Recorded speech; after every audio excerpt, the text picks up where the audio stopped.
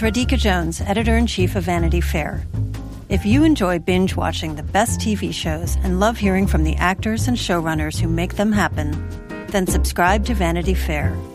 Our Hollywood reporters take you behind the scenes of the year's most anticipated projects, the industry's biggest moves, and the hardest-fought awards races. From The Crown to The Real Housewives, we've got the inside scoop. As a special thank you to our still-watching audience, we're offering 15% off a yearly digital subscription to Vanity Fair. Visit vanityfair.com today and use promo code POD15. That's vanityfair.com, promo code POD15 for 15% off a yearly digital subscription to everything you want.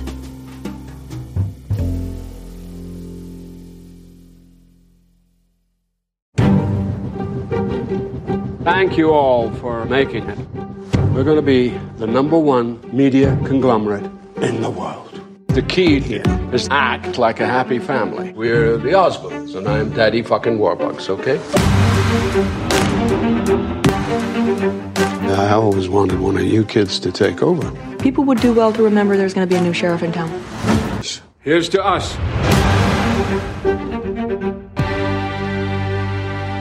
Hello and welcome back to Still Watching Succession, the unofficial podcast about the HBO series Succession. I'm Vanity Fair senior writer Joanna Robinson.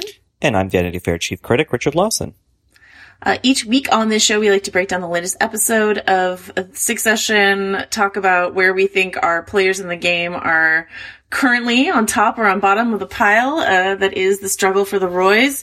This week we were talking about season 2, episode 8, Dundee, directed by Kevin Bray and written by Mary Laws. And we've got some great emails to read. We've got a special guest this week, which is Dame Harriet Walter, a Still Watching first.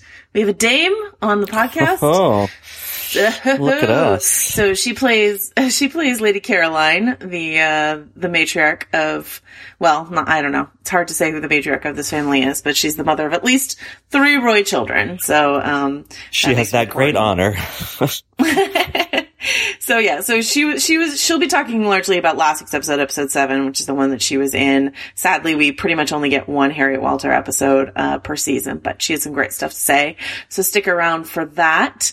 I did want to, note really quickly, because Richard and I are in the awards season, thick of it all with our Little Gold Men podcast, that of course Succession won Best Writing Emmy, this past Sunday at the Emmys. How do you feel about that, Richard? I think it's great. I mean, it's kind of the Emmy we thought they were going to win, because the show is just so beautifully written. But it was a nice little stamp. I think it was a weird Emmys year for a variety of reasons. And it was just in the drama category, at least, it just felt like, okay, we gotta, get the Game of Thrones out of the way. So I don't know. I'm hoping that this second season of the show is so good that, it will get its Emmy due, next year. Although there is a certain mark of distinction of being one of those shows that only is barely recognized by the Emmys, like The Wire or something, so maybe Succession will right, or the Americans, yeah,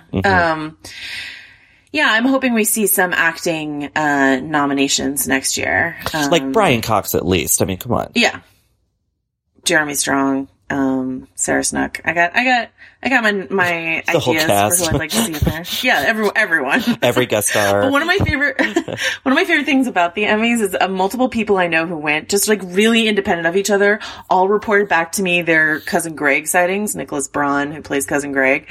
Maybe because he's so tall and you can just like see him, in any given crowd. But, our reporters on the ground were sending us some great Cousin Greg anecdotes. A friend of mine sent me a photo that her husband took with Cousin Greg. Someone who actually works on Game of Thrones at a top level texted me that they got a photo with Cousin Greg. So, Succession's on the wind. Here it comes. Well, my tweet from the HBO party, which I was at, was, You always know where Nicholas Braun is at a party, because I would just look and there would just be him towering above everyone else at this very crowded party. And he was just like this little lighthouse.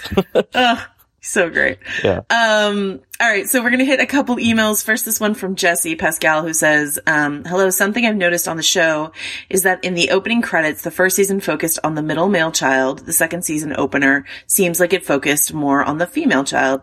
I think Joanna might be onto something in her theory that each season is a look at how each child will be taken down.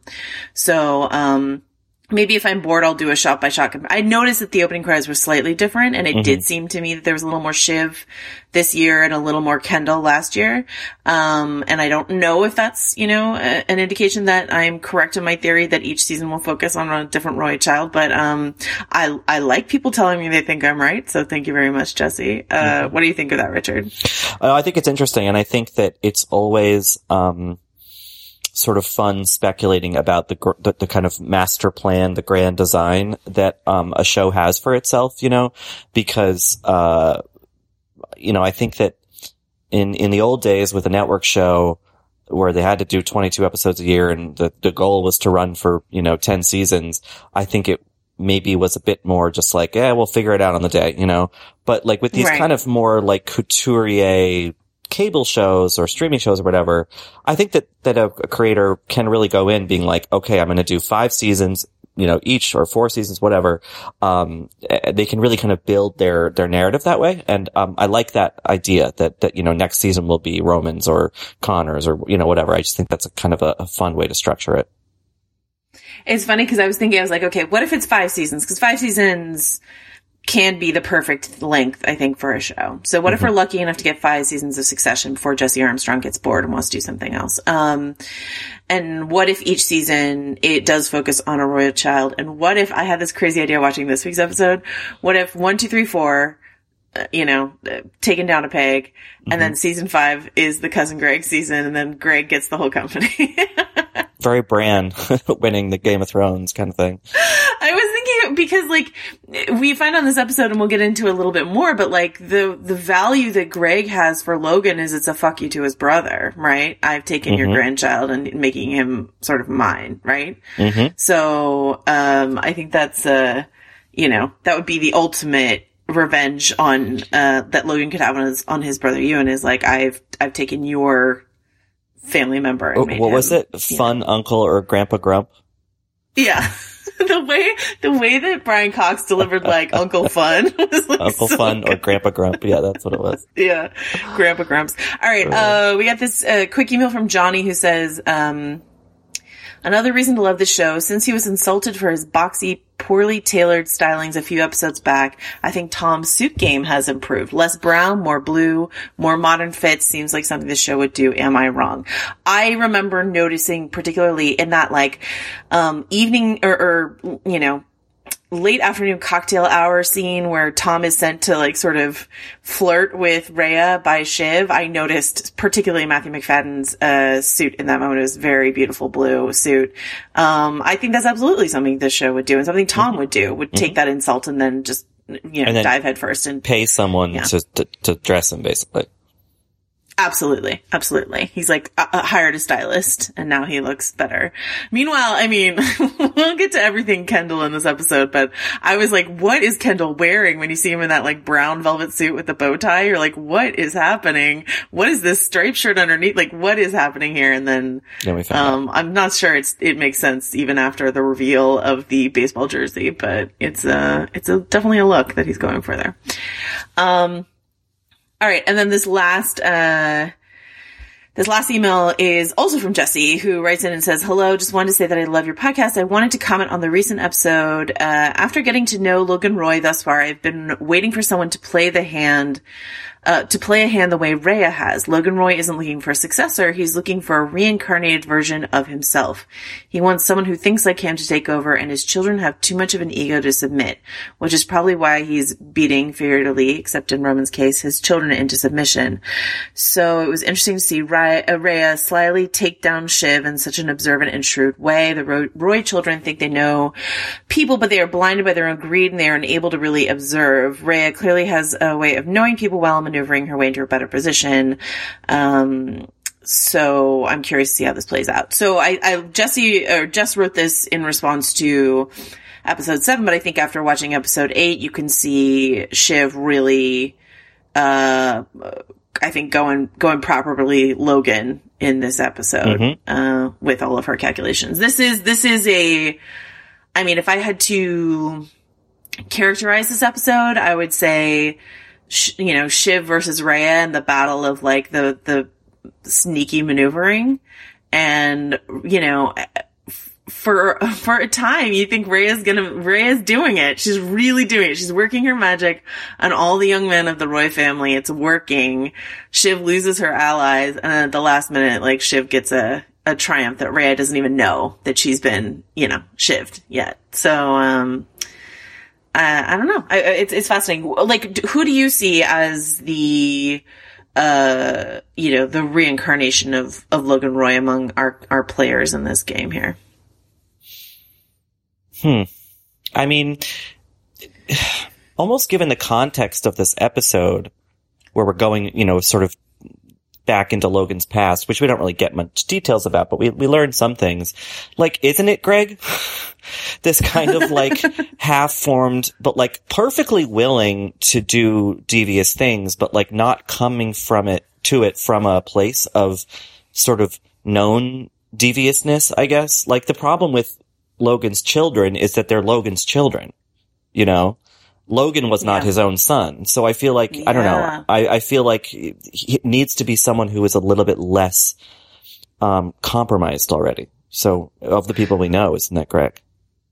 Yeah, I mean, like, so with, it's not as if Greg comes from nowhere, but when we meet him, he's at the bottom of the, he has, like, no money. Like, in the first few episodes of season 1, he has literally, like, not enough money to pay a taxi or whatever. That's where Greg starts. And it's not exactly like, going to the bathroom outside or not, as the case may be in Logan's made up backstory. But, he comes from a family with money, but he starts sort of at zero when the show starts. And so we're watching him climb rapidly. And the other climber in the show is Tom, right? Like, his parents seem, they're well off. He's from, I think, Minnesota, and I know, paid for the wine at the wedding. But, so he's not from nothing, but he's another person sort of climbing his way up. Whereas, Shiv and Roman and Kendall all started life, and Connor all started life on third base or home, I think that's the expression. I don't do sports metaphors. I don't know why I tried. But yeah. So now's, speaking of Tom and Greg, now is usually when we, rank all of our players sort of from the top to the bottom, because we love ending with whoever's on the bottom. But this week we've got a slight exception. We're putting Tom and Greg on the bench. Because even though they're in this episode, Tom is, like, trying to flirt with Rhea a bit on Shiv's behalf. Greg is infested with sand mites. He's being sort of torn between his grandpa's wealth and Uncle Fun.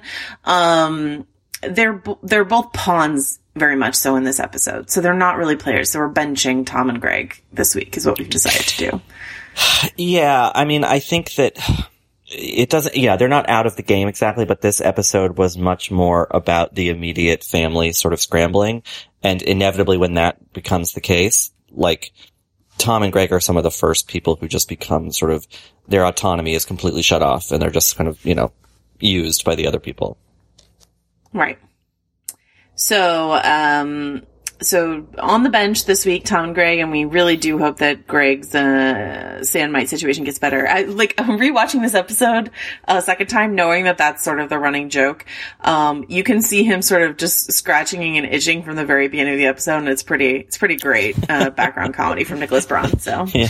So moving off the bench to people who I think were in play this episode, I think that Joanna, we both pretty quickly agreed that the number one player this episode was Marcia, who has been a bit of a sideline character in most episodes of this show, but here really asserts herself in a way that I feel like she's one of the only people who can actually get under Logan's skin, which is a real kind of power. Yeah. It's interesting because this whole episode, Shiv is trying to, rally the troops to her side and say, like, okay, let's all form an alliance against Rhea. And she tries to get Marcia on her side, and Marcia seems really uninterested. But kind of interested at the same time. There's a few things, like, when Shiv's talking to Marcia on the plane, and she's so transparently trying to get Marcia on her side, and Marcia says something like, if she wants to throw Logan a surprise party, who am I to ruin that? When I feel like she knows perfectly well that Logan would hate a surprise party, right? Mm-hmm. And then she's got that tremendous STD exchange with Rhea, which is, her own, like, trying to put Rhea in her place a bit, like, you're just his sexual partner. but it's when Logan crosses the line and makes this big business decision without ever discussing it with her and puts Rhea in this position, this business position. That's when Marcia's like, no, I've had it. I'm done. And I think that's, it was a really interesting moment. Yeah. I mean, I have to say this wasn't my favorite episode of the show because I just feel like everything felt a bit more telegraphed than it normally is. Like it felt like people were kind of speaking their motivation in a way or kind of arriving at some epiphany point. And Marcia kind of telling him off at the end felt like that a little bit. But I guess maybe the more nuanced interpretation of all of this, which is one I'm very willing to afford the show, is that something about the kind of progression of this trip to Dundee and the way that Rhea featured in it. And I think in a way that maybe Marcia didn't actually see her as a threat until she saw that Shiv did. I don't know. Like, I guess I can appreciate that Marcia's feelings toward the matter could have evolved over the course of this episode, because from my initial reading, I was like, that was kind of sudden and out of nowhere. But, now that I think about it, it's like, no, there was a build to it. Right. And I think, she gets some good, I don't know if this is last lines for Marcia. I don't know. Mm-hmm. But if it is, calling the plaque his like shiny little gravestone and all this sort of stuff. I mean, like when Marcia wants to get the knives out, she gets the knives out. So, and Logan's been married. This is his third wife, we think, at least. At least, yeah. We get a little bit more information on perhaps his first wife, Connor's mom, that she maybe went to a mental institution at one point. So that's, I think, information we didn't have before. We still haven't, she's the Tammy one. We still haven't met her. We don't know who she is, if she's still with us. But, given the rate in his life that Logan has gone through wives, it might make sense for Marcia, for this to really be it. And maybe Logan, we meet another, maybe it's Rhea, maybe it's someone else, but we meet another wife for Logan before the series is over. I wouldn't be surprised by that at all. So, yeah. So that is Shiv. That's Marcia on top, which brings us to Shiv, number 2. Shiv trying desperately Shiv is trying to do the thing that I every single week want the Roy kids to do, which is work together. Yeah. And, Harriet Welter in our interview this week said something really, interesting, I think, where she said, nobody on this show is honest unless they feel safe, and nobody ever feels safe, and it's that's true. What's standing in the way of them, being honest with each other, connecting with each other in a way where they could unite against their dad, is that they just don't ever feel safe with each other, with anyone. And so you just have this constant, armor up, glibness, sharp, barbs and stuff like that. But so Shiv's okay, let's put the guns down. Let's try to get together on this. And her loser brothers let her down, are easily swayed by some honeyed nonsense from Rhea, and Shiv has to do it all herself. And she does, Yeah. I mean, I think that she is honest in this episode in a way that she nakedly expresses to Tom when they're walking into the party in that fabulous dress, by the way. Yes. That she was like, I was made an offer and I'm going to collect on it. It's the most vocally, straightforward I think we've heard her being about wanting the job. You know what I mean? Yeah. So I like that she just kind of was playing with it. But yeah, I just also love any scene on this show where a character, you see them realizing the angle, you see them making the plan, and the whole little powwow, I forget what Jerry calls it, but where they're okay, this whole cruise thing is about to, and then her looking over at Rhea and it was just it was just so kind of satisfying to watch Shiv realize that oh my God, she's not actually down for the count. She has one more round left in her, and it's going to be a good round.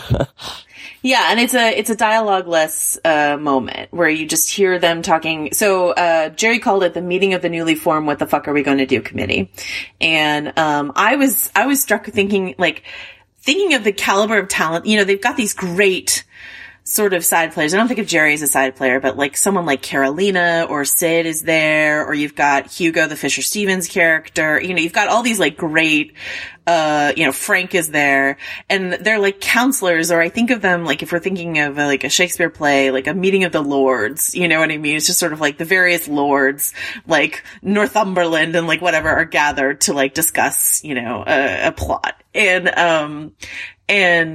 when they come together, they say quite plainly that, you know, there's this, former employee of the company, Wiesel, who they're calling the Weasel, who looks poised to blow the whistle on a lot of the cruise stuff and a lot of the Mo stuff. And no amount of money that they throw at him or threats that they throw at him is working, which means he has an independent financial backer, and we'll get to who we think that is in short order. And so Shiv, and something that they say is whoever is the new CEO, no matter what, whoever's the new face is fucked. And so Shiv's like, okay, well, guess what? It's not smart for me to be the new CEO right now. We need to put Rhea in that position. She has to take the brunt of whatever this scandal is, and then I can slip in behind her. And she scores points with her dad for being like, go with your gut. You know, I'm not nakedly striving for this, because she saw how well Nakedly Striving went over with her dad. And so she's like, okay, I'll just tell him to go ahead and go for Rhea and go with his gut, and I trust you, and all this sort of stuff. This like, this amazing Sarah Snook performance. This like look on her face as she's looking up at him and stuff like that, and saying like, go for it, Dad, you got this. And it's interesting. It's interesting watching, you know, how, and this has been a recurring little motif on the show, is how he sometimes softens to his children and is kind to them, and I guess his version of loving, but it's only when they've sort of approached him tail between their legs, licking wounds, when he just doesn't, he sees them as kind of beaten down to where they need to be. You know, it's similar with, he did the same thing with Kendall, where like he got him into such a place of just absolute dejection. And then he's like, yeah, like come sit at the desk with me, you know, in my office, or like, you know, then it's okay to be loving. But with the minute they sort of step out of line or act presumptuous or, deserving of something, you know, then forget it. The shot that I really loved that conveys this is Logan's talking to Shiv a little earlier. He's like, did I get this wrong? Did I mess it up with Rhea? You know, Shiv's plan to expose certain weaknesses. Like, Shiv really does understand Logan, right? She knows that he would be mad to find out that Rhea's not really a drinker. She knew the Rose thing would really, throw him. The mention of his sister, which we don't know quite what happens, but we know that Logan seems to blame himself for his younger sister's death. And, you know, that he would hate a surprise party and all this sort of stuff. She knows this stuff about him. And the shot is of him sort of touching, like clasping her hands, and the camera just sort of lingers on that. And there are these moments when Logan can soften or put the charm offensive on, because he does it to Greg too. He gives Greg the charm offensive in the bathroom because he wants to, like, he doesn't want to let Greg quit because it is messing with his brother. And so when you see him turn on that Logan Roy charm, it's a fun thing to watch, because Brian Cox has, you know, huge stores of charisma. So when he decides to turn on that light, it shines pretty brightly.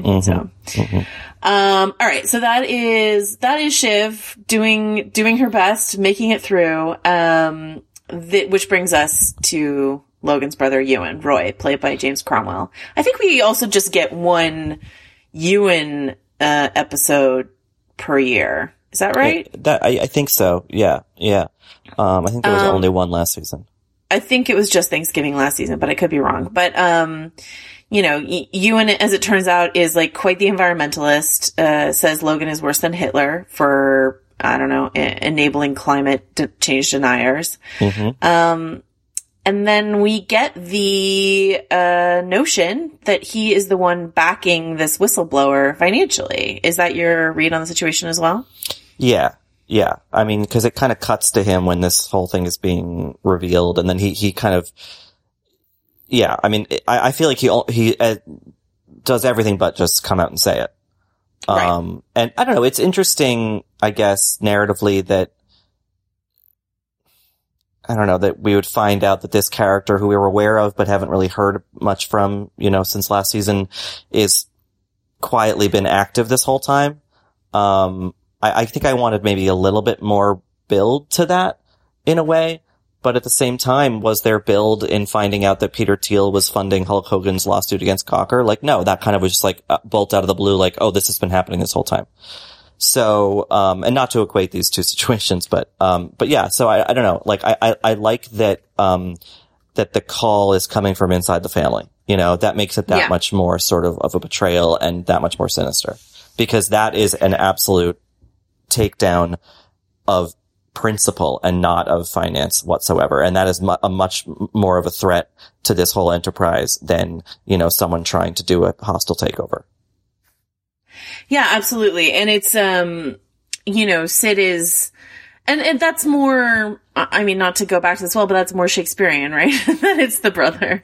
So, and the Scottish brother at that. So, yeah, and it's interesting what we learn about, Logan and Ewan's childhood, how old they were when they last saw their mother, which was 5 and 4, that they had this sister that they lost, that Logan blames himself for, this like interesting little bird watching bandstand memory, you know, like it's a, you know, I hear you in terms of like motivations being telegraphed, but there's this, let's bring Logan back to his, origins premise of this episode, I really quite like a lot. So, without getting all the information. And what I really like is that it starts the episode starts, or, well, early in the episode, Connor says something like, tell us a story from your childhood, Dad.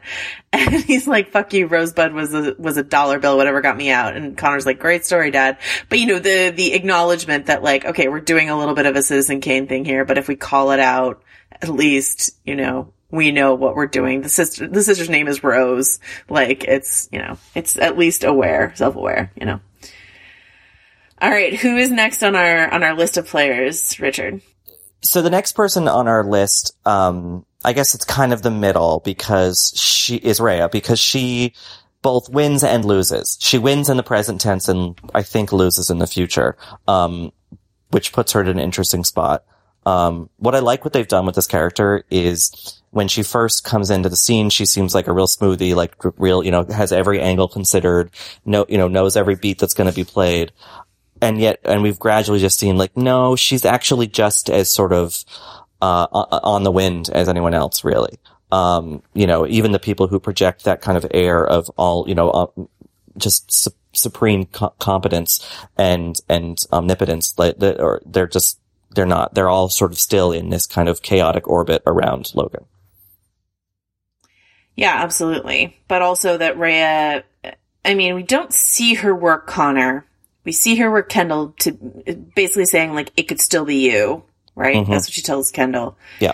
The Roman one is I think the most interesting, because I think she figures out that Roman like has this edible thing. When she calls herself a butterfly in the ointment, and then she says, I wriggle. Mm-hmm. I was like, girl. Yeah.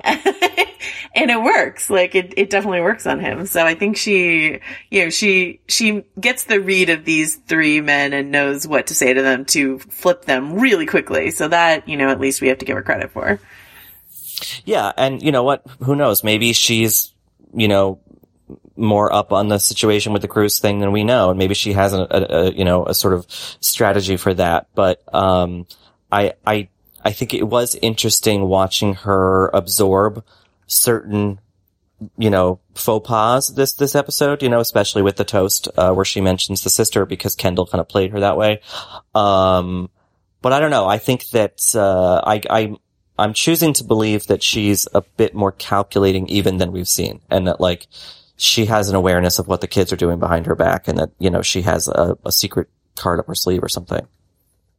I mean, I wouldn't be surprised. There's cards up every sleeve, even though she's wearing a beautiful sleeveless gown in this episode. Yeah. Holly Hunter looks amazing, obviously, but like, yeah, I wouldn't count Rhea out by any means. It's just like, from what we know from the episode, Rhea doesn't know about this bomb, and Shiv has put her directly in the path of it.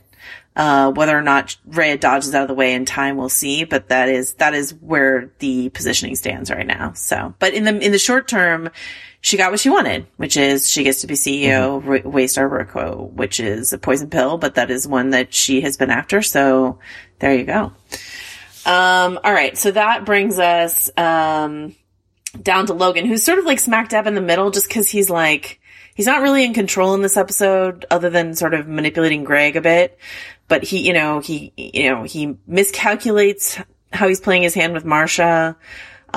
He lets Shiv sort of, talk him into something that, may ultimately be good for him. We don't know, but it's her interest, not his interest that's being forwarded here.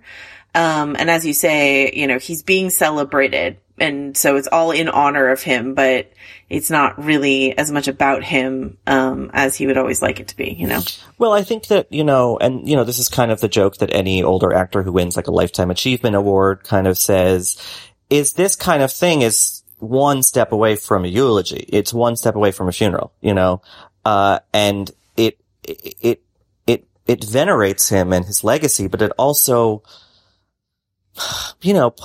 positions it a bit in the past, and he kind of speaks on that where he's, there's the future is kind of, where all the possibility is, obviously. And he's like, and the problem with the past is there's so much of it. And he says something like none of it's true or something but he's kind of being pushed into that. And so while it might seem that because everyone in this episode is, kissing his ring, that he would be number one on the he'd be in pole position, but no, because they're kissing his ring just to push him off onto the ice floe, Yeah, absolutely. That's absolutely true. This is there's jokes about this being his memorial, his funeral, 50 years, at Waystar Royco. He does get a journalism school. The Dundee University, I think, gets a journalism school, the Logan Roy School of Journalism, which is fantastic. And Kendall has that great line, something like, 10 ways you're never going to get paid or something like that. Which, as always with this show, really cuts kind of deep, for people in our industry. So, congratulations, Succession, you strike again. And there's also is it Ewan who has the line about the, Jack Ripper School for Female Sexual Health or something like that? Oh, yeah. Yeah. That's just crazy. Yeah. Yeah. That's pretty great. So that, is there anything else you want to say about Logan? I guess this brings us, let's talk about Logan bridging to Kendall, because I think the most powerful thing that Logan does in this episode, is in a 30-second reaction, basically put Kendall off another woman that he was really interested in. That, speaks more to Kendall's weaknesses than it does Logan's strengths, but that Logan, I think the fact that Kendall was fascinated with this young actress, Jennifer, when we sort of were at least I was all above the Naomi train, but I feel like Logan is systematically, putting Kendall off, these women that he's interested in. Maybe it's not this thought out, but part of it is, we talked about this last week, if Kendall is interested in Jennifer or Naomi or whoever it might be, that's a source of joy or independence or something that Logan is not letting Kendall have, Mm-hmm. And so all it took for him was a tepid reaction for Kendall to send Jennifer packing back to New York. Well, yeah, Logan certainly does not like any of his kids to be carried away with good feeling, if they're going to pick a partner, it has to be a strategic one, and they can't be giddy about it. They can't be weak about it. They have to be, sort of unyielding, and to see Kendall earnestly, or what his version of earnestness is, be I met this great actress and we're having this whirlwind thing. Isn't that exciting? And that is not a temperament that Logan tolerates in his children, or really anyone. There's that scene where Connor comes to his room to try to get him to send Jennifer back to New York, and Jeremy Strong plays Kendall as smiling in a way we've never seen him smile in the show. Just genuinely enjoying himself. And you're like, wow, this never happens for this guy. Not even when he's like, you know, cause it's different from his like, I'm super high or drunk or whatever it is. It's a different kind of joy. And it's delightful and enjoyable. And of course it's short-lived. Like, of course it is. So, but obviously we cannot talk about Kendall Roy without talking about Jeremy Strong, the actor who plays Kendall Roy's incredible, rap performance, that we got to witness, that we were lucky enough to witness. Wow. I watched this screener a couple weeks ago and I like begged HBO to give me like the behind the scenes of this rap. They would not, but like I'm hoping someone got that story or there's a making of YouTube or something like, I want to know the whole story behind this, the formation of this rap. How did it strike you, Richard? Well, I'm going to have to take your word for it because I had to mute the whole thing. I could not watch it. It was too cringy. So cringy. I was like, oh, I literally said, Joanna, out loud in my apartment, oh, absolutely not, and muted it and just watched in silence until it was over. And I like unmuted it once and I heard like the LOG or what, you know, whatever his thing was. L to the OG. Yeah. And I was like, absolutely not again. And yeah, so I just couldn't do it. I will probably force myself to do it at some point, but it was just the minute it started, I was like, this is absolute. I mean, it's wonderful. It's such a clever thing because all of these kids are fucking buffoons who think that they're these little like masters of the universe, you know, because they've been told that or given the money to think that. And of course, this like insanely white boy, you know, in a fucking party in Scotland for his dad who he's obsessed with, is this gonna sort of do this pathetic rap? Like, ugh. But, you know, I think for what little I heard, I mean, I think Jeremy Strong, he's got, you know, he's got some talent, I guess, in that regard. I suppose. It wasn't like good, but I think the reason that Kendall's not at the bottom of the list this week is like, it somehow lands better than it has any right to. The crowd gets with it eventually. Yeah. Danny Houston throwing his head back and saying OG, like with the crowd is one of the finest moments of all of television history. Well, that was just stock footage of Danny Houston at a party. They just spliced that in. And then I don't know if you still had the mute on for Roman's reaction, which is something like, is this the end of the company? Or are we all going to be like sucked into a black hole of embarrassment? But that seems to be very much in line with your That's reaction. Exactly when I unmuted. I unmuted it in time to hear that. And I was like, thank you, Roman. Someone who gets it. All right. So that's all we need to say about Kendall and his boy Squiggle, right? Okay. So, right below Kendall is Roman Roy, who, this is an eventful trip for Roman. He proposes marriage of a kind to Jerry, and he buys a Scottish football team, the wrong Scottish football team. What do you think of this Roman Jerry situation this week? I mean, it's interesting. I couldn't tell how Jerry processed it, you know? And I also couldn't tell how serious he was because he sort of does his like Roman thing and talks around it or sort of makes jokes about it. And at some point he was like, you know, I kill you, you kill me or something like that. We kill each other. But I think everything that Roman did and said in this episode, for me anyway, was colored by this really dark joke he made about being raped by a camp counselor. Yeah. That I was like, I don't think that's a joke. I don't think so either. And it just further helped continue this portrait that's being painted of the really traumatic childhood that this guy had. And yeah, Roman, out of all of them. Yeah. And how it's completely warped the way that he deals with. I thought it was interesting. I forget her name, that the girlfriend that Caitlin Fitzgerald plays. Oh, I thought it was interesting that she was there. You know? Yeah. And then she's still in the picture. He hasn't just like kicked her to the curb because this thing with Jerry is actually becoming maybe something real. Yeah,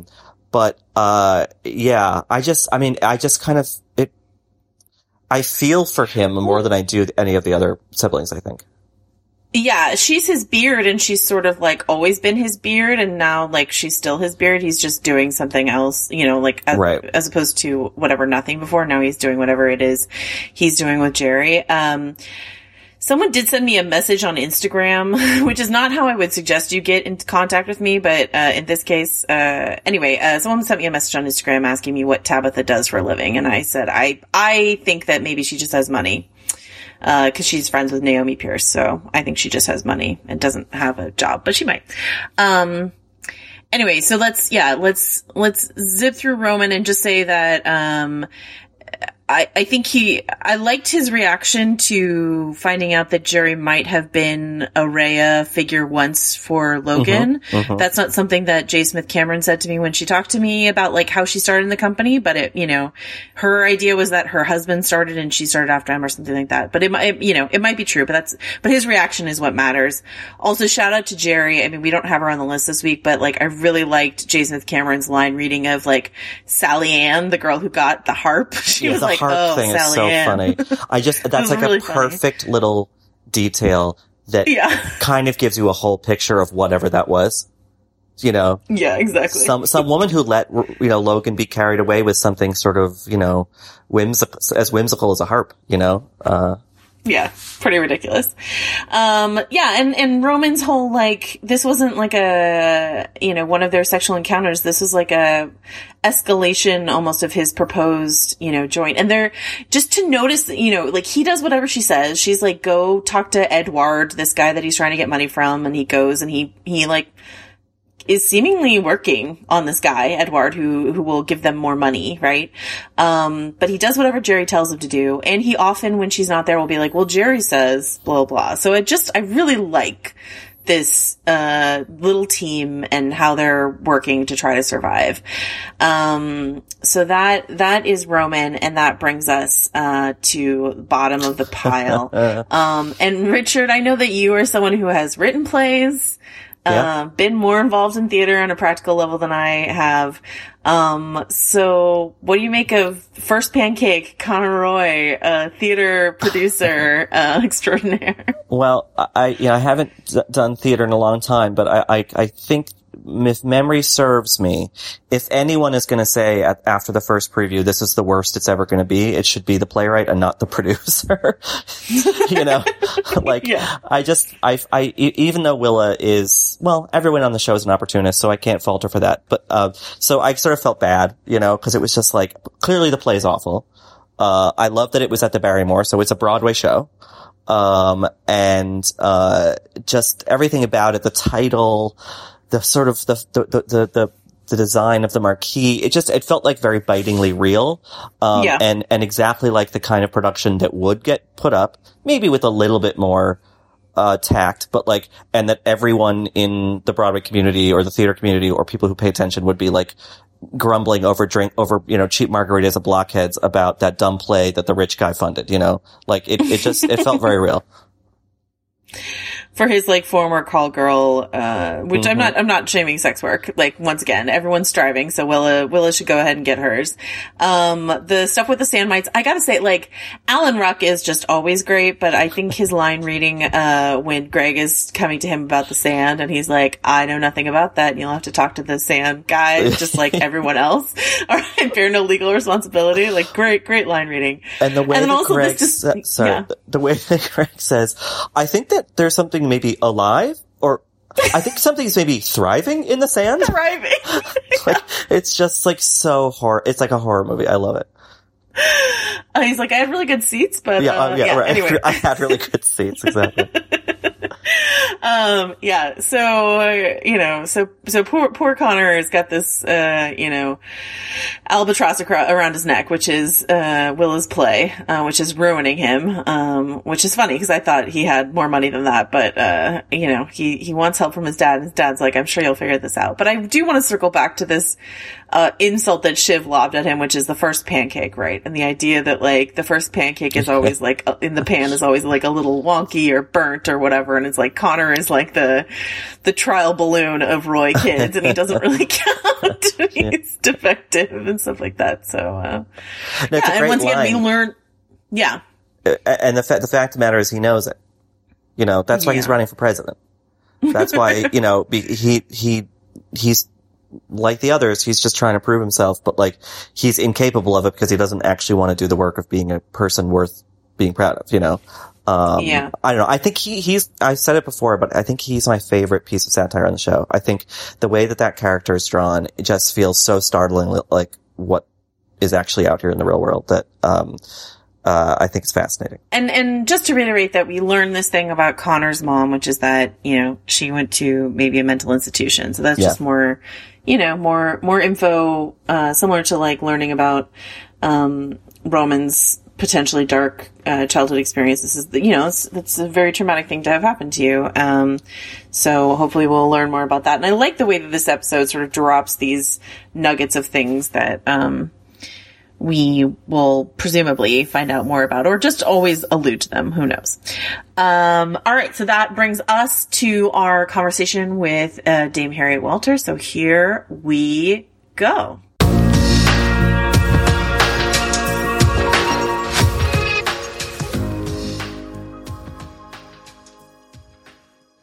I'm Claire Fallon. And I'm Emma Gray. We're culture writers, podcasters, and hosts of the show Love to See It. Every week, we give an unapologetically feminist dissection of reality dating shows, rom-coms, and other romance narratives. We unpack all the weird messages they send us about love, sex, and dating. And we dive into all the details with special guests like actors, authors, and cultural critics. You can find Love to See It wherever you get your podcasts. New episodes drop every Tuesday. I am beyond thrilled to welcome one of my favorite actresses of all time to the podcast, Dame Harriet Welter. Thank you so much for joining us. I wanted to start by asking you how you became involved in this project in the first place. I don't know the secret of how one gets cast in anything. But I'd worked with Brian Cox. I knew him from way back. He was actually one of my teachers at drama school, believe it or not. But I don't suppose he had much to do with it, except to say she's not terrible. I don't know. It's one of the mysteries, but it's a lovely mystery. So your character is Lady Caroline, but we don't know a lot about her backstory. Do you know officially how she came to her title? Or is this something that you've had to make up for yourself in your process? You kind of have to make up your own backstory and then be flexible enough if it turns up later on that it's something completely different. Right. But I, for safety's sake, have mentioned to Jessie what some of the things I thought was going on, but obviously I only thought I'd be in the wedding episode in season 1. I didn't know I'd suddenly be asked to do a little scene in season 2. So it suddenly became a bit more like I wanted to know much more about this person. Her title would come, actually, if she's Lady Caroline, probably would come from the fact that her father was an aristocrat. Mm-hmm. So she was raised in the world of country English houses and horses and dogs, that kind of setup. Right.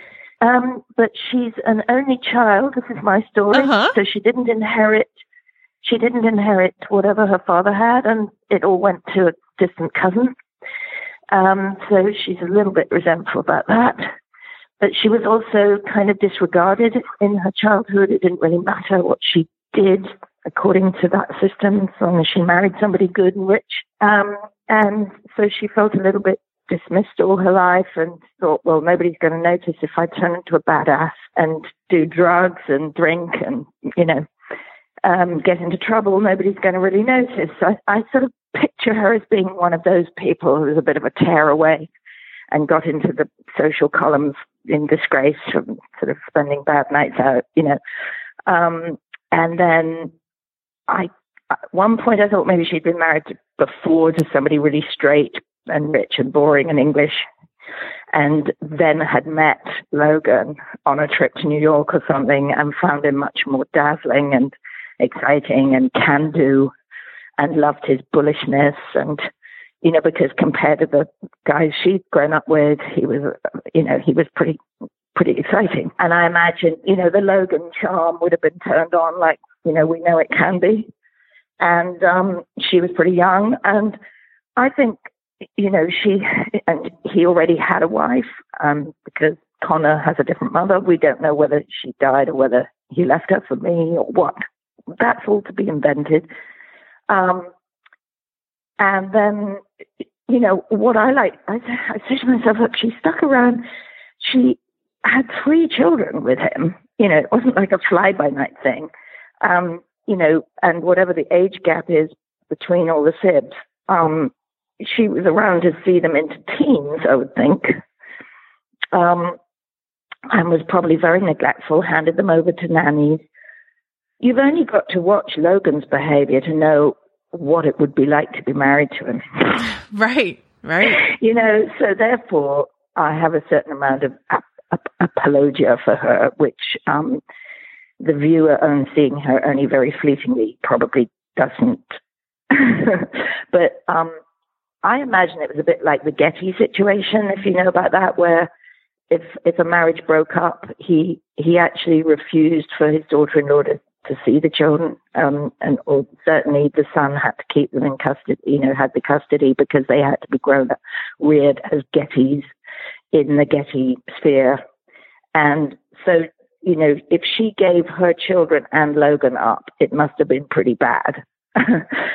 However much of a distant, unemotional mother she was, she probably didn't know how to mother if she'd not been very well nurtured as a child herself. But I don't think any mother of any kind would be happy about leaving that situation. But I think it must have been intolerable. And so I think there's a certain sadness, but the way she deals with that is to be very glib and flippant and hard. And you can't get me because I'm going to get you first. Right. Because your character has this title and Logan has such a chip on his shoulder about class, do you think part of the allure for him in the first place was the status that would be conferred to him by marrying a lady?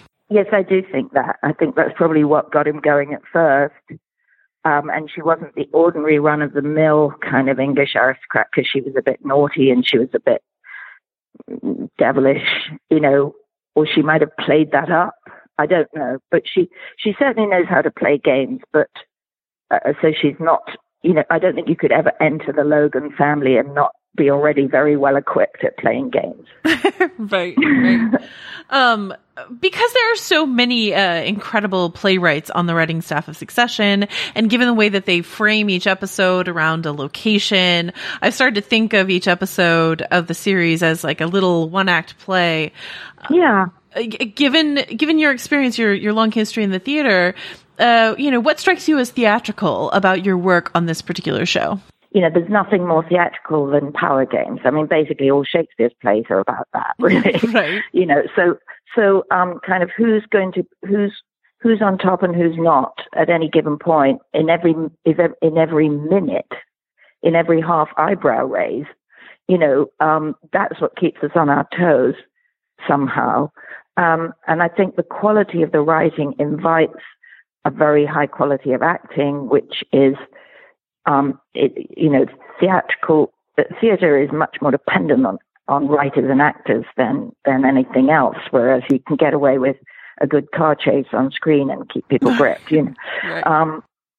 So it's you really rely on, actors can't work with bad material. I mean, they can make it okay, but, you've got to have really stunning good material to shine and get these great performances out of everybody. I will say it's daunting to walk into a show that you've already watched and say this guy Jeremy Strong and this guy Kieran McCloskey, this and Sarah Smith, they're my kids. That's quite daunting because they're so brilliant, all of them. Of course, when I got on the set, it was let's do the work, and everyone was very friendly and accepting. I know Succession employs a blend of improvisation and, really whip-smart script, witty dialogue. How does the Succession approach to TV making work with your particular approach to acting, and how does it challenge the way that you usually tackle a role? Well, okay, that's a good question. I mean, in the first, I had more to do in season one. I was around a lot more. I mean, I was there for 2 or 3 weeks, and I met everyone in the show because it was a wedding party. So I kind of got to know the way everyone worked, and I got quite well oiled into the machine during that period. And I would say it had for me a very perfect mix of when in doubt, the writer's right. That's one of my little mottos, I try to if I will try what the writer wrote first, and if it doesn't work, I will suggest something different. And writers are very varied as to how much they accept your invasion of the space. But Jesse and team were great. There was nothing that wasn't right. They always did one take at least, which was a free-for-all where you could improvise. And of course, through improvisation, you do have this great, you blend with the character because, with Shakespeare, you've got to speak the language of the time. With a modern thing, you think, well, hey, this could be me. Why am I saying this instead of this? So you are, this is an ideal situation where we were free to throw stuff in. Some of my improvs got into the final cut, which is nice. Some of them just warmed me up to play the scene a bit more easily. Kieran does a lot of improvising and makes, it keeps, but what that says is when you're in a long stint, it's really, you're hanging around all day like you do on a film set. It's very good to have someone with that kind of comic energy keeping you going. And in my second visit earlier this year to do season 2, episode 7, I was at the disadvantage that I had no idea what happened in 1 to 6. So I didn't know the story from when I was last in it to appearing, and in a kind of slightly sad way, it didn't matter. Yeah. All she needed to know was that her vote was being bought, and she knew how to play that game. There's a burning question of, she gives up $30 million, 30 million pounds or dollars, I'm not sure which, in order to have her kids at Christmas. She's either doing it merely to tell Logan, I want the kids. B, she's saying sincerely, but in a kind of twisted way, I miss the kids. I want to see them. I was hurt many years ago by the fact that you went with your dad. And C, which I think is probably the most potent, she is really only doing it to expose to her children how little her dad cares for them. So that she's saying, look, here's the deal on the table. I'm prepared to drop 30 million or whatever. I think there's a 50 million top and they offer 20, So there's a 30 million, I'm throwing down the drain in order to be with you guys. They're such cynics, they don't buy the first version. But, the second version. I would like to think there must be, the whole show is about human beings. They are outrageous and they behave in ways that we gawp at because they have the sort of resilience of, that huge money, but they are still human. So I want to believe that Caroline would love to have more of her kids, but she's just incapable of giving them what they want. And she is too defensive to show her love because she might lose them again. There's a whole lot of complication we don't know about and isn't shown on the screen, which I've got in my head because I don't believe in a mother who doesn't have any care about her children. I'm very interested in episode 7 specifically. There's this great business in both of your scenes around food. There's the dinner scene with Roman and Shiv where we're serving, meager pigeon or what have you. And then there's the later scene with Kendall where she's sort of snacking and grazing and not seeming to pay attention to him. And so what do you think is going on with, this withholding of food from her children, her relationship with food? What is going on with Caroline there? Well, I think this has been a problem for her all her life, don't you? I think she was probably an anorexic teenager, that she has a whole, I would think, quite a few issues with food, with the whole idea of food as a generosity thing, that she's withholding because she's scared of giving. It's chicken and egg, sorry to use a food metaphor, but, it's kind of, was she rejected first, or did she defend herself as a result, or was she so defensive nobody came near her? I don't know, but whatever happened in her childhood or whatever, I think she was brought up by a nanny in a big old cold house. And I know people like that. I know a few people like that. from my childhood. And, you know, a few of them are anorexic. They have a problem with food. I can't go into that because that's getting into quite dangerous territory. You know, I don't want to judge anorexia because it's a very complicated issue. But in this case, I think she denies herself stuff. And then in the middle of the night, she says, okay, I can have a little snack, you know, because I am hungry, but a little snack won't harm me and I'll be in bed soon and I won't be tempted to eat anymore or something. But the idea of giving food as a sort of big generous gesture, she knows that's what she's supposed to do. So she goes through the motions and says, look, I got you 3 shriveled pigeons, you know, aren't I bountiful? Aren't I being mom? But at the same time, she sort of sends herself up. I mean, it's very interesting writing because it's so unstraightforward. And yet I have to appear in these little tiny bursts and hope that people will at least go, I wonder what's going on there, rather than, oh, I know that type. You know, because I don't think she is a straightforward, you know, we can dismiss her. We know exactly how to read her kind of character, because why would she be when all the writers have done such a great job on even the smallest parts everywhere else? So although I haven't discussed any of those depths particularly with Jessie, I talked about perhaps her having had an alcoholic phase when she was young and alcoholic times when she was really unhappy in the marriage, and that somehow that caused her to, you know, she went off the rails. She might have had an affair. Logan kicked her out. You can't have the kids. You're a bad example. I mean, if any of that happened, which I'm inventing did, that would explain an extremely unhappy interior, masquerading in some kind of brittle brilliance, you know.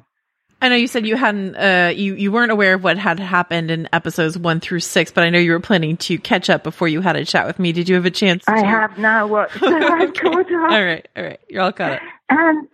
And it gets, and the plot thickens, and it's just marvelous. It's marvelous. I think, if anything, it's even better this year. I don't know. No, I agree with you. And one thing I want to specifically talk to you about was this Roman and Jerry relationship, romance, whatever you want to call it, that's happening this season. I note in this episode 7, that we were talking about, when Kieran's character Roman approaches you, he does this sort of like deferential sort of, oh, mommy sort of thing. And so I was wondering, you know, what are your thoughts around Roman and his mommy issues and how that's translating into this whole Jerry dynamic? Well, yes, because when I first met him in episode 9 of season 1, it was the same slightly kind of, I'm your little boy, Mom. Hi. You know, kind of coochie kind of thing, which looks like, you know, that must be a games playing thing that they've done. You know, he's the baby and he will have felt the loss of a mummy more than in a different way from the others. And he would have been barely teenage, you know, he might have been 8 or 9 when I left. You know what I mean? So I think there's a kind of, in that setup, in that world, nobody's being sincere until they feel safe, and they never feel safe. So I think that on both sides there's a kind of games playing. I'm your mummy, but it, you know, because she says, "Oh, Rowie," she calls him Rowie and things like that. You know, like, and that's for the first half second, and then she pulls away. But I think, you know, there is a sort of I haven't got a mummy fixation, I'm sure. I don't think Marsha's a great cozy mummy, is she? So it's weird that, you know, I you know, when I look at it, I think, well, you know, what made her stick around long enough to have 3 kids and see them into, you know, beyond teenage or just into late teenage, the oldest, and the youngest maybe 9 or 10, you know. Something must have been going on to keep her there. And I also think, you know, she lived in America. She lived in New York because they've all got totally American accents and obviously grew up in America. So she she was the one who went over there to be with them, and now she's gone back with her tail between her legs to her old life. Because the show's creator, Jesse Armstrong, is British, and because all of your scenes thus far on the show have been annexed to the UK, do you think of this as an American show? And if you do, does it help that you have an American husband? Does he help you understand the inner workings of the American, state of mind? It's a good question. When I got sent the pilot of season 1, and I watched it, and I thought, I'm allowed to say the word, I thought, shit, why can't British writers do this kind of stuff? And then I found out they were British. And I thought, so what is it? I thought, it's the system, it's the writing system on American TV. You have a room, you have a writing room, you have a showrunner. We're picking that up now. We're doing many more things that way now. But there's something to do with the power that a writer has in a show compared to the power they have in the UK, that makes for that certainly attracts great writers, because it's a nicer system to work in. But, when you've got a room full of people writing to the same end, taking care of different aspects of the story, that makes a big difference to the outcome. And it's immediately noticeable by an actor because the dialogue is just fancier, cleverer, chewier, meatier, and above all, less cliched. So that's what drew me into it. I just said, whatever, my part hadn't even been written. I said, yes, of course, I'll do it. So I did think of it as an American style job, but it has obviously this British wing to it, which suits me very well. I'd love if I could tangentially be part of it in the future if it goes on, because now they've brought me into Christmas. True. Or else they'll say, Mum disappeared. She didn't show up. She went skiing. So, and I'm written out. But I would also, because my husband has an apartment in New York, I'd love it if she flew over to New York to stir things up sometime. So, I have to sit and wait for my fate. So for this next part, let me make sure I get all my greats right. Your great-great-great-grandfather founded the London Times, and even though your family is no longer involved in the day-to-day workings of the paper, you come from a media dynasty. Does that help you, give you insight into this family that you're a part of here? Yes, I never even thought of that. Yes, I guess I do. Yes, but that's funny because that might have fed into something here, because although the sort of the 20th century and 21st century media moguls are very different from my family, who were extremely 19th century, and they were very fierce. They were much more the what are they called, the Pierce side than type of people, because they had much more sort of public servant attitude. Public spirit attitude, and it was a different role the papers played in those days. But there was very definitely a thing whereby there was almost this dynastic thing where they were called John Walter the First, John Walter the Second, John Walter the Third, John Walter. My grandmother was John Walter the Fifth. My uncle was John Walter the Sixth. My first cousin was John Walter the Seventh. It's crazy, and as if we had a kingdom, but we don't. And then my father was the second son, and that's kind of nowhere man in UK class stuff. It's only the first son who gets anything. And I was the second daughter of the second son, so I just didn't count. So maybe that's where I was fed this idea of, how little a woman in the old class system in Britain really mattered unless they married somebody up the social scale. That's what you were for. But in any other way, there wasn't really that, it followed there wasn't a power struggle for who would inherit. It was, my dad would have liked to work for the Times, but it just was never on the cards because you're the second son. Bye. So there wouldn't have been that kind of jostling for power thing that they have that keeps this whole show so alive.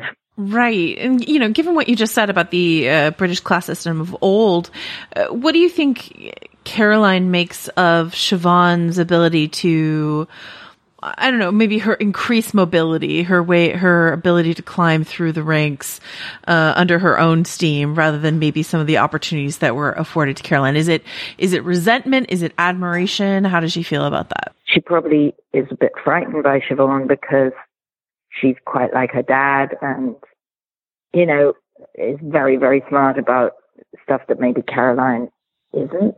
I mean, I don't know. I don't think she resents. I think she's quite competitive for her affection because she admires her. I think it's very possible for a mother to look up to her daughter if she's not very like her, because I don't think they are very alike. I think if anything, funnily enough, I think the one who's most like Caroline has flowed a bit into Kendall. I think she has more depth than we've seen, a bit more inside torture than we've seen, and I think she's also flowed into Roman, because she's got that kind of that glib, ha ha ha ha, and every line is a joke kind of defense mechanism. So I think those are the people she's influenced by most. I think Shiv is very different from her, and very much her own thing. And I think she's quite scared of her, really. And of course, Shiv probably wants big affection too, but just really doesn't beg for it. In the same way that Caroline probably never begged for it from her parents. It's a terrible sort of poison chalice, all that kind of, wealth and power if you're born into it. I imagine, she says, from the very downwardly mobile Walter family. Right. All right. So you are a Shakespearean actor of great renown. So I would be remiss if I didn't pick your brain a bit about the Shakespearean allusions in Succession. Obviously, the play that we think of first when we think of Succession is Lear. Yeah. Logan Roy is a very Lear-like figure. But I was wondering if you had some broader Shakespearean ideas about Succession. And is there any Shakespearean analog for your character, for Caroline? Not so much. I mean, what we all lament is that there's never a Mrs. Lear or Queen Lear. A lot of if you look at so many of the plays, the female character is motherless. We have a little word from Lady Capulet. We have, of course there are instances, but most of them, my dead mother, And so they don't get advice from their mother, but they get a lot of controlling advice from from a dead father beyond the grave sometimes. I mean, Portia's dead father sets up that there are 3 caskets her suitor has to choose from, otherwise she doesn't get free from her life, Viola's dead father is mentioned in Twelfth Night as being someone who quite approved of the Duke of Orsino. So you think, oh well, she thinks maybe I should pursue him. Daddy liked him, What about Hamlet's mother, Gertrude, his bad mom, Gertrude? Is there anything worth exploring there? That could be a good one. Yes, sorry, I missed her. Now that's a part that I've never wanted to play because she doesn't get to explain herself. So that does have a parallel in some ways with this, in that, you're bursting with what you think went on, but you don't get a speech about it, So I think that is relatable in a way. Who knows what it was like being married to the old Hamlet? I saw I saw a really good production which explained Gertrude for the first time for me, which was, the ghost was sort of rather horrible, and Claudius was really nice. And you thought, well, of course she had to marry the king. That was the right thing to do, for social position, but he wasn't very nice. And actually she fell in love with his brother and, conspired to kill him, blah, blah, blah. But I thought, hey, that makes sense. that makes total sense. I never understood it because we always see it through Hamlet's eyes. And he says, how could you leave this wonderful person for that shitty person? And that's Hamlet's POV. And, we've all bought into it. And in fact, it might have been the other way around. So I loved seeing that production because I thought, oh God, now I could play Gertrude. I could play that one. But so that's perhaps much more in the Caroline territory where you sort of, you look at the man and you understand what it would be like to be married to him. Can you imagine being married to Logan? I mean, absolute yikes. Scary beyond anything and loveless and frightening. And, you would have to be cutthroat in order to survive. His aiming knives at your throat, Okay, for my last question, I'm going to drag us down from the lofty highbrow, tumble us down to the lowbrow, and follow up on an answer I saw you give The Guardian in an interview a ways back. You said that one of the things you like to do, or your guilty pleasure, I suppose, is watching YouTube videos. And so I'm just curious what you, Dame Harriet Walter, watch on YouTube. Oh, endless interviews with celebs and, that leads to some documentary about, some royal family theory, which is tosh, or some conspiracy theory, which is tosh, or, I mean, it's very nice to watch idiocy because, it's sort of not challenging to the brain. Well, thank you again so much for your time. I cannot wait for the Succession Christmas special starring you. The one where I fled. Yeah, you heard it here first. Season 3, Succession, Christmas special, the one where Lady Caroline sleds, starring Dame Harriet Walter. We cannot wait.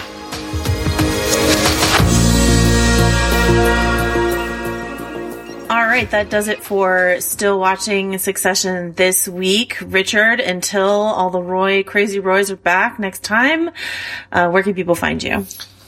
They can find me, 7 days a week, or I guess 6 because we have Mondays off. Anyway, I'm stage managing Sands, so I'm doing a little side gig at the Barrymore Theater. But from the booth, I'll be tweeting at Rylaws and writing for VF.com. Joanna, where will you be?